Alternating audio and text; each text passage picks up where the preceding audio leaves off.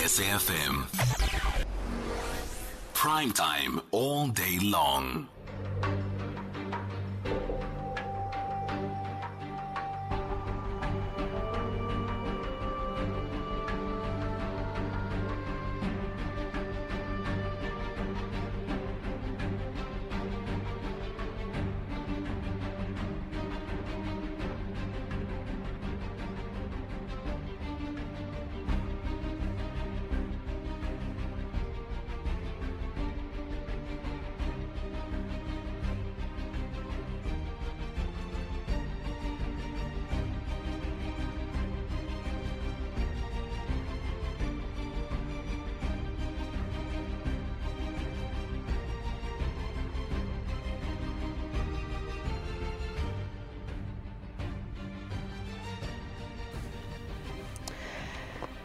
It is 27 minutes after 8 here on 104 to 107 nationwide. DSTV channel Audio Bouquet 814. That's where you can catch us. We are now going to be talking to Dr. Sheetal Bhoola, who's a lecturer in Sociology for the Faculty of Humanities and Social Sciences at the University of Zululand.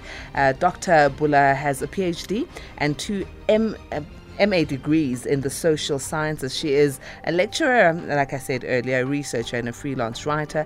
Dr. Bhoola has been the recipient of both awards and academic scholarships throughout her career. So she's one that is very, very knowledgeable around such. She's going to be joining us right now to interact with us around her article that she penned down, her opinion piece around a patriarchy and the role of women when it comes to Indian South African communities, specifically Hinduism. Please remember that you are able to call in. We have an open line from around 10 to 9. So open line, going back to your messages on all the topics that we have discussed, 086 000 2032. That's where you can get hold of us, or you can WhatsApp 0614 104 107. SMSs go to 41391. Dr. Sheetal Bhoola, thank you very much for joining us. Good evening. Good evening.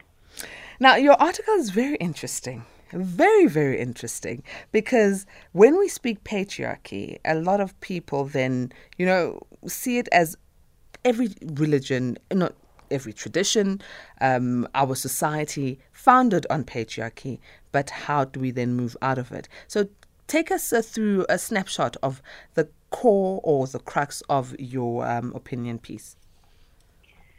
Look, what I articulated there is just a general societal behavior, which, we've been watching. It's anecdotal evidence, unscientific. And this is discussions, and it leads to a similar theme that dictates that, I'm a woman, I'm doing it all.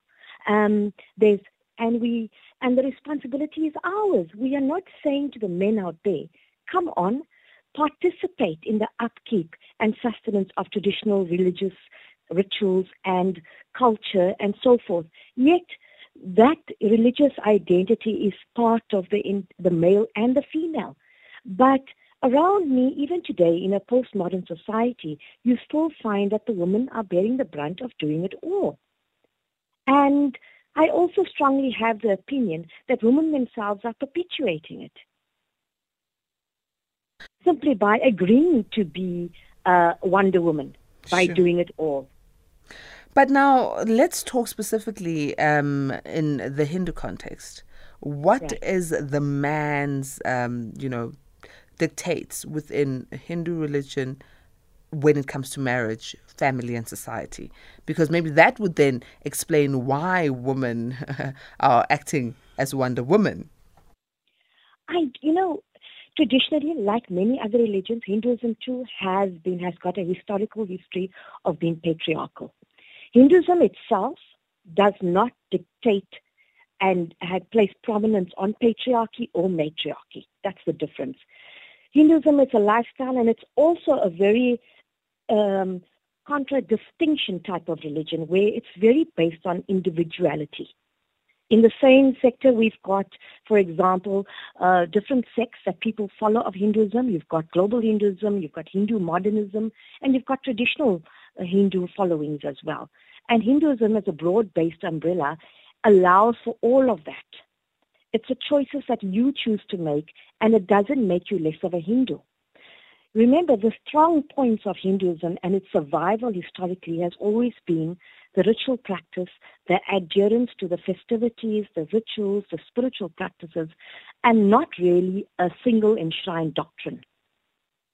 We have more than one religious scriptures or books, but the choice is how we choose to adopt it into our lifestyle.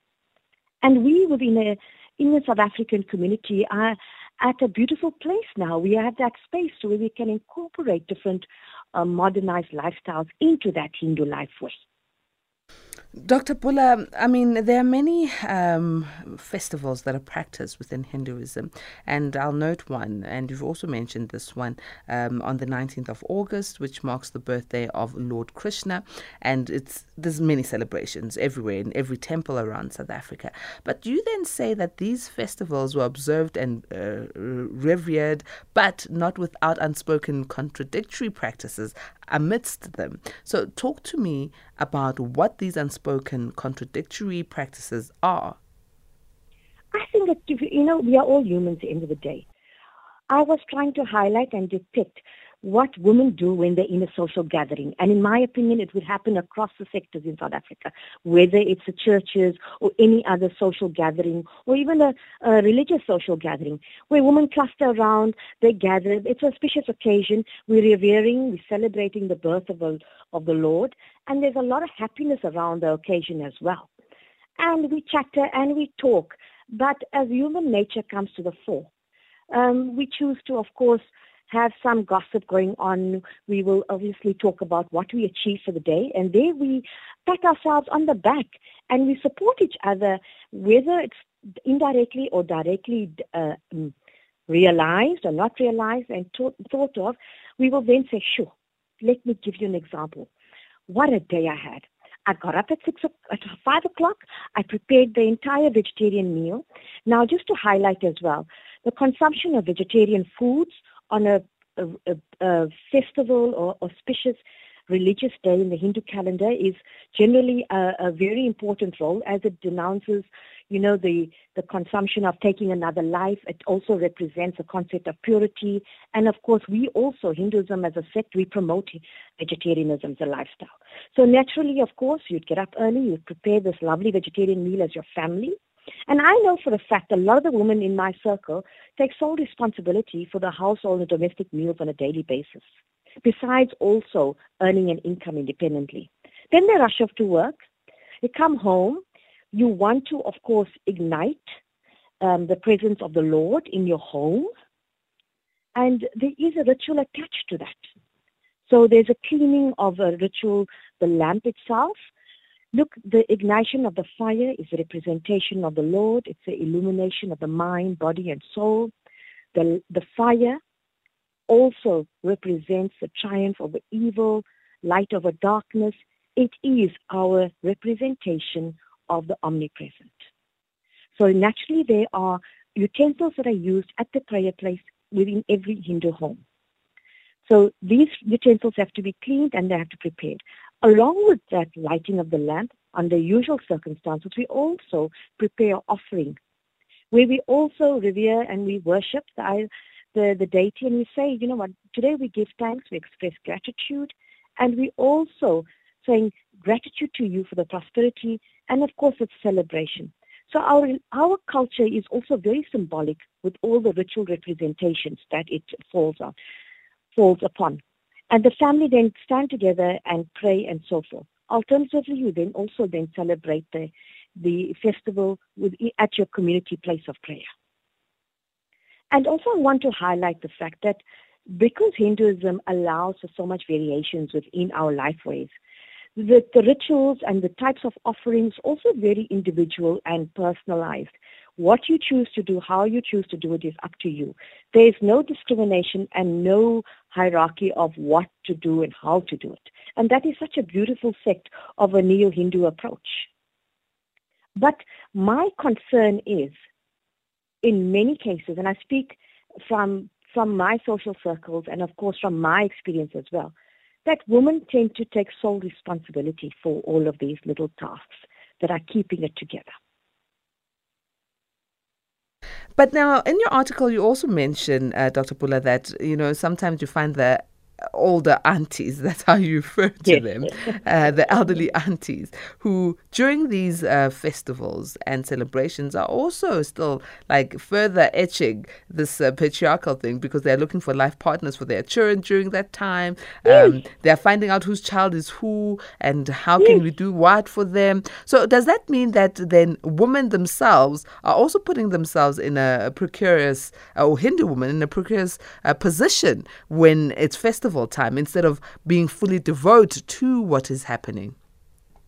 I think the other challenge is that, if we've got to look at the temple as well, the average concentration span of a human being, or any male or female, and let's take the gender away, is 20 to 30 minutes.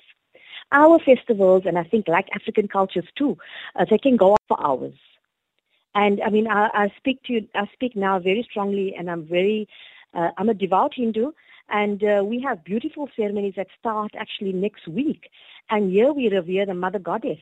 And we start off with a prayer, and thereafter we are dancing and singing and rejoicing the female form of reproductive Lakshmi, as in the prosperity of a womanhood, her reproduction, her fertility, the strength, the knowledge.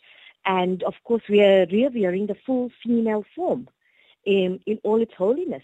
And of course, there's chatter and talk all the time. And this festival can go on for hours. On a Saturday night, one of our biggest temples in Durban will shut down at 1 a.m. So naturally, at some stage, everybody's not going to be focused. And I'm sure this happens in churches as well, where people, after 20, 30 minutes, they would, of course, change focus for a bit, lose some attention somewhere, be distracted. It's human nature. Have a bit of a chatter. We're going to social a bit, go back to focus. So this is the nature of the way things happen. And of course, these are conversations that are happening around me. So, and very much, let's not take away the South African apartheid influence on, of course, minority and ethnic communities within our country. That as well has been very ingrained in our people, where everything and decisions in terms of life partners, socialization is happening within your communities because of the Group Areas Act, the racial demarcations, and so forth. And sometimes with the senior generations, it's a challenge to shift from those old ideologies. Let's come here then. It seems like in the Hindu religion, and based on your article and what you're saying right now, there's a lot of work that's being done during these festivals, and it's done by the aunties, it's done by the women. Yes. And it's not only the chitter and the chatter, it's not only the almost arranged marriages, but it's also the physical work. So you say women will wake up very early to prepare the vegetarian meals and so on and so forth. What do the men then do during these festivals? What is the role of the men? Yeah, but I can't generalize here. I'd be very unfair to the male counterparts if I have to say that all men don't participate. Some do, some don't. And my opinion is, as women, it's up for us to articulate to the men, step up, play your part in the household. But what role should they then play? Collectively. What role should they then play? Should they help with the no cooking, or are there things that they can do during the festival? Yes, they can even assist with whatever needs to be done, and the woman of the household has the right to extend herself in that way. But because, of course, patriarchy is not just entrenched in Hinduism, it's entrenched in Christianity, it's entrenched in Islamic cultures as well. But my only concern and the focus is that why are we still allowing it to dictate and dominate and shape and influence our day? Well, it seems from what you've explained, and when you say we, you're posing it right. It's the women who are permitting it. It's Absolutely. the women who are the superheroes. And so maybe in religion, are there any texts that are taught about submissiveness in Hinduism? Maybe women are being, asked by religious text to behave a certain way. I'm not adequately knowledgeable, essentially, with all the texts to actually indicate that exactly, simply because as well, like I said to you, that Hinduism has got various sects and followings and organizations, and each following and organization preach their own life way, suggestions and articulate what they aspire to. So it would mean, and there are multiple followings, for instance. You've got the Ramakrishna Center, you've got Hare Krishna centers, you've got the following of Satya Sai Baba, then you've got the Arya Samaj Center where they are less ritualistic, then you've got traditional Hindu followings, and it's very vast. But the beauty of Hinduism, of course, is a strong point on individuality and individualism. And of course, you can't take away the fact that socioeconomic circumstances within the South African context also shape how a Hindu family, or even a Christian family for that matter, are going to function as a unit. That is also the concern in terms of lifestyle. Who's leaving earlier for work? Who's got the longer day? Who's prepared to do what? Is it partly from generational socialization? Is it from, of course, the daily circumstances? Who's commuting the longest? What is achievable? And also, the other reality is we can't deny the fact that a lot of women have always played the role of a stay-at-home mother, parent, caregiver, and homemaker in a traditional society output. And that obviously has edged a mark within Hinduism and why the patriarchal way of doing things. Yes, and I'm sure across the sects as well. I mean, in other religions as well. I mean, you've traditionally if you look at traditional gender-assigned roles, the woman was the childbearer, the homemaker, and the stay-at-home wife. And the male, of course, was the head of the household, and of course, the male breadwinner. Dr. Bhoola, it seems there's a lot that needs to be done. As we close up, what are your thoughts? What should women in the Hindu various sects be doing to emancipate themselves? And also, do they even want to be emancipated? Or are they happy with the patriarchal setup that they are in? I think that is a personal preference. And what works, and you know what? The older generation are comfortable. It gives them joy also possibly to be doing it all. And, it's a very personal choice. And maybe that's what's working for them in their home life. And it's a choice that we as women need to make for ourselves. But my concern is that should we, the younger generation, if we look at socioeconomic circumstances, where we are in the South African context, I mean, I speak to a lot of people on a daily basis and we interact, and you realize families that have 2 and 3 children today, there's a need for 2-income parents. I think long gone are the days for traditional families to function in the traditional way with specific gender-assigned roles. And this is where the challenges come now, where all these traditional and religious attributes need to be sustained, and there needs to be a modern and very new approach to manage it. And that is why I say there needs to be a shift in the structure of the way we participate in sustaining our culture and traditions. Dr. Bhoola, thank you very much for joining us and sharing this opinion piece of yours. Let's hope that women were listening, Hindu women were listening, and they will choose what suits them. And the younger woman will also have the opportunity to choose the trajectory within the Hindu context. Thank you very much. Thank you.